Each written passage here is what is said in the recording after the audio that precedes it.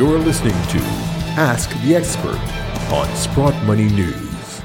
Welcome back to Sprott Money News, sprottmoney.com. It is February 2022, and it is time for your monthly Ask the Expert segment. I'm your host, Craig Hemke, and joining us this month is a new guest, Peter Boockvar. Peter is the Chief Investment Officer of Bleakley Advisory Group. He's also the editor of The Book Report, which you can find and sign up for at bookreport.com, but there's a C in there, BOOCK report.com. Peter, a frequent contributor in financial media, financial television, and really a treat to get a chance to visit with him and have him answer a few of your questions. So, Peter, thank you so much for joining me this month. Thanks, Craig. Appreciate having me. It's great to make your acquaintance and great to visit with you. And before we get started, that usual reminder, it is Sprott Money that puts out this content. And if you want to thank Sprott Money for this content, the easiest thing you can do is give them a subscribe or a like on whichever channel you enjoy this, whether it's YouTube or Spotify or whatever. Give us a like or a subscribe. That'll help us cast a wider net. And also, anytime you want to be notified of new content that Sprott Money puts out, you can go to sprottmoney.com and register for the free email newsletter. Just add your email address and you'll get an email every time something like this or a monthly wrap up or our monthly precious metals projections. Anytime that gets posted, you won't miss any of it if you sign up for the newsletter. So again, you can do that at sprottmoney.com. All right, Peter, we have been soliciting questions for you from Sprott Money customers and from online. I've got a list of 6 questions. If you're ready, can I dig into the first one? Yeah, let's go for it. All right, my friend, this one, this is right out of the headlines, I suppose. We just last week got our latest update on consumer prices in the U.S. I think we all know now it's not transitory. This question gets more to the guts of the matter. Do you think the CPI is an accurate measure of U.S. price inflation? And if not, what do you think the actual inflation rate actually is? Well, it's not accurate for a couple of reasons. And the biggest reason is it's not fully capturing the rental component, or you can call it the housing component. Rents make up about 30% of CPI and 40% of the core. And the Bureau of Labor Statistics is really dragging their feet and really capturing reality.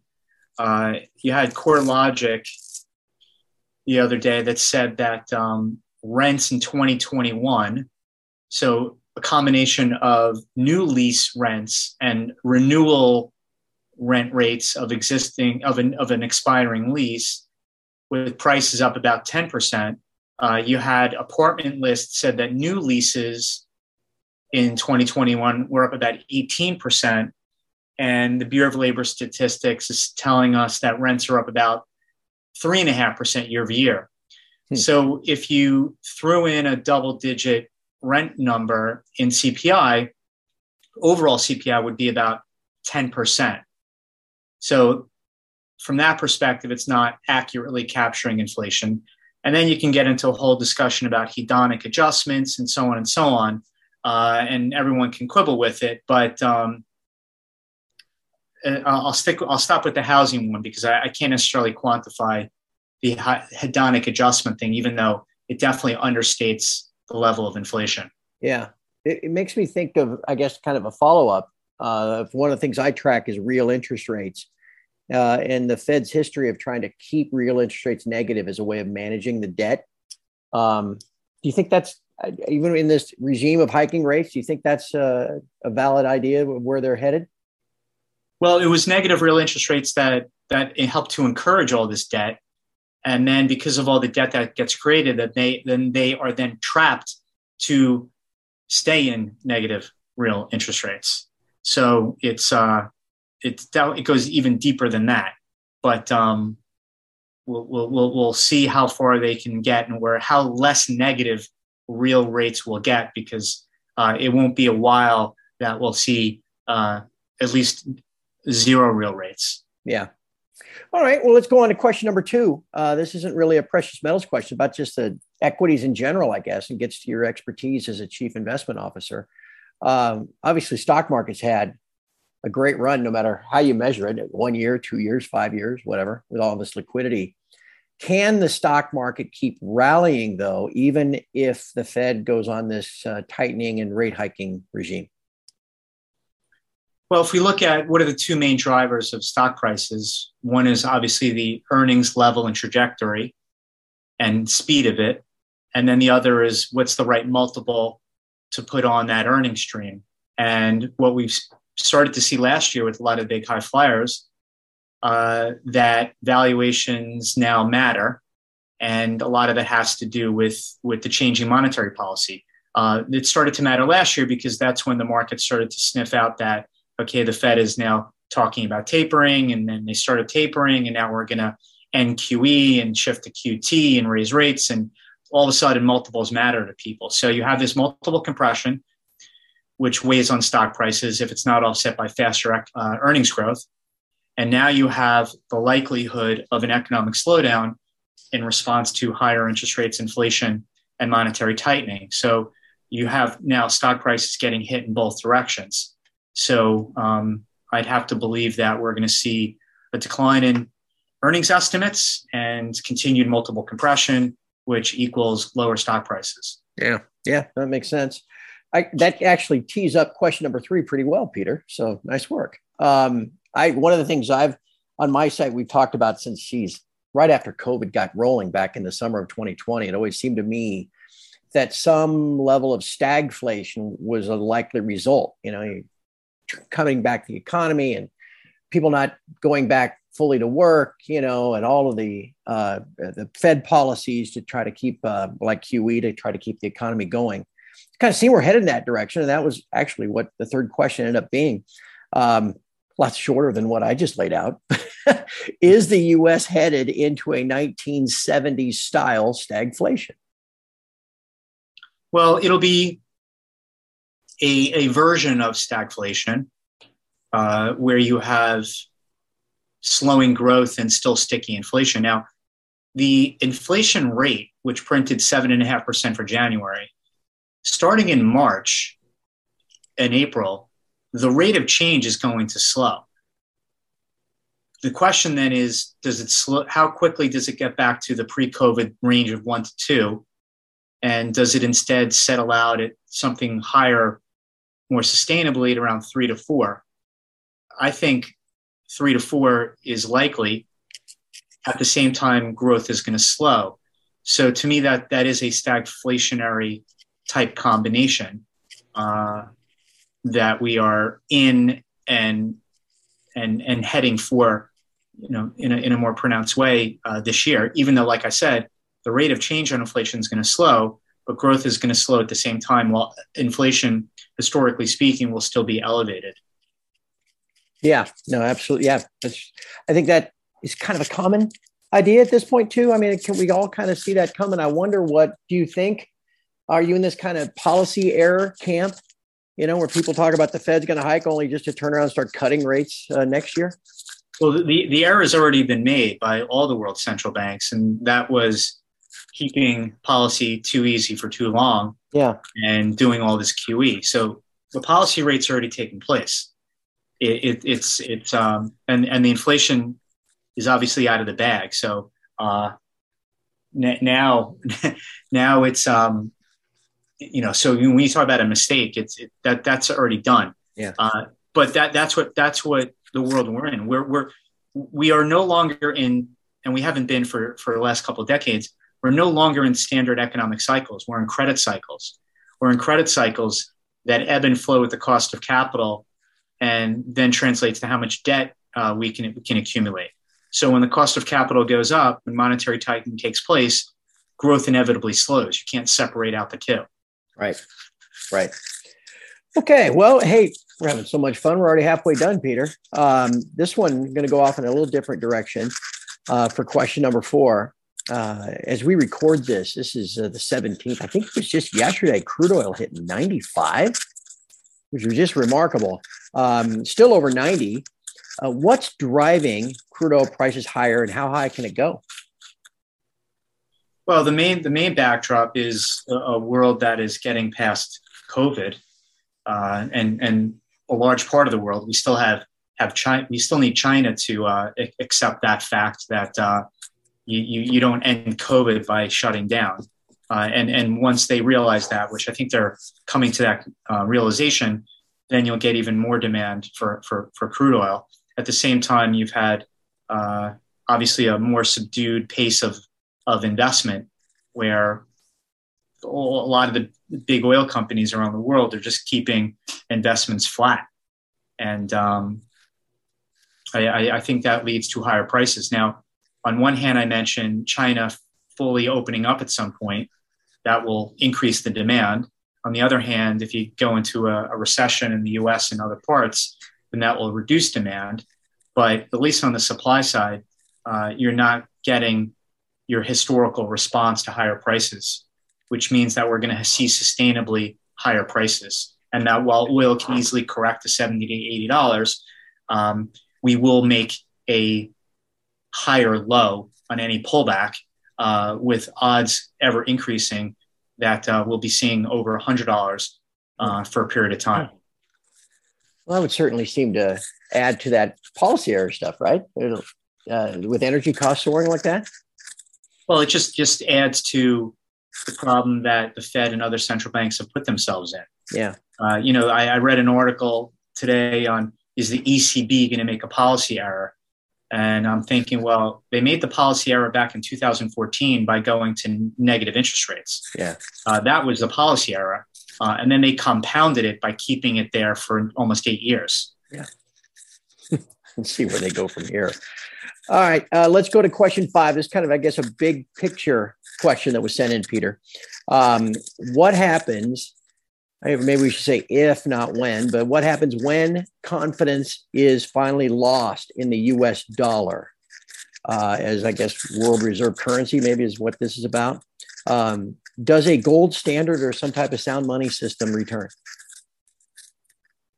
Well, confidence is going to be lost in many different currencies. Obviously, the dollar, if it were to happen, would be the highest profile. We'll have to see how the Fed plays its hand here with respect to inflation and where they take policy. Do we go back to some standard? Maybe. It certainly won't be a gold standard, but maybe a commodity-based standard. Mm-hmm. But this is all just theoretical pontification rather than something that's going to happen anytime soon. I mean, we're on this new currency regime now for 50 plus years since we went off it, and you're not going to so quickly shift back. But there's no question that the current regime is going to get well tested here over the next couple of years with the pace of inflation being where it is, even though it'll moderate in the context of still zero rates, negative rates, and these massive central bank balance sheets. What do you think, Peter, this idea of, like currently in the crisis around Ukraine and the U.S. imposing sanctions and Russia grumbling about, maybe getting kicked out of SWIFT and growing alliance with China. Do you think regional alternatives could rise to the dollar, that we haven't seen yet? Something, I don't know, some kind of combination, some new kind of Eastern-based financial system? Well, it's already beginning to happen. Russia and China are trading oil in euros. Yeah. I'm sure there's some trading in yuan as well. You have China that's obviously pushing a central bank digital currency, which would completely turn upside down the global currency markets and have the world less reliant on the US dollar as well. So a lot of this transition is definitely in motion and will only continue. I mean, even just from a central bank currency reserve standpoint, the dollar has lost market share and will likely continue to do so. Mm-hmm. All right, Peter, I got one last question, and finally deals with gold and silver. And it's just simply, do you own any gold and silver? Do you have a forecast for gold and silver prices by year end? And then within the money that you manage, you own any mining shares? So for clients and myself, we have a pretty big position in precious metals, pretty much gold and silver, not the others. And we do also own miners, and as I do myself. And I couldn't be more bullish on the space. Obviously, 2021 was pretty disappointing considering the inflation rate we saw. I entered 2021 believing we were going to see much higher inflation. So I was right on that, but certainly wrong on the performance of gold and silver. But I think that came in the context of a very good 2020 and the market's belief that either inflation was not transitory, was transitory, which was proven wrong, of course. And if it's not transitory, well, the Fed would come to the rescue and they would quickly tamp down on inflation and everything would be fine. And I think people are realizing, well, that's unlikely too. And that what the Fed is going to do is tighten us into a recession, which will then have them stop tightening, probably at a rate well below the rate of inflation, and that negative real interest rates will remain with us for a long time. And that once the Fed stops raising rates below the rate of inflation, that will then sacrifice the dollar, which would also be the second kicker for gold and silver. So I think gold and silver bottomed in the day after the December Fed meeting, when ironically they said that they're quickening the pace of tapering, because I think again people started to shift their attention to what this is all going to mean for markets and the economy, and it would mean very little for inflation, because even if the Fed raises 5 times this year or 6 times, they would still have that Fed funds rate below the rate of inflation. And that's why the bond market thinks the Fed will be done by 1 3/4, 2%. And as we've seen over the past 40 years, every rate hiking cycle takes that terminal rate below the rate at which it peaked in the prior cycle. Mm-hmm. And I think that's what gold and silver is sniffing out here. Yeah. How about the mining shares? Just one last thing. As we record, I think it was just yesterday, Barrick had a pretty good report, but man, they've had a tough deal with margins getting squeezed over the last 12 months or so. What do you think of the mining shares as an investment? They had a good report. They announced stock buyback. I think a lot of companies are generating a ton of cash, especially when all-in sustainable costs are probably $1,000 to $1,200. And no question, there's been pressure there. But now that you have gold prices and even silver with it rising, a lot of these producers are going to make a lot of money, and they're dirt cheap, and they've been left for dead. No one cares about them, and that's the time when you want to start investing. And now I say now's the time. I mean, I've been in these things for the last couple of years, so I've been lugging the miners along. But when you think about gold at just about 1,900 here, a way to look at it is that it's only about $100 plus from a 5,000 year high.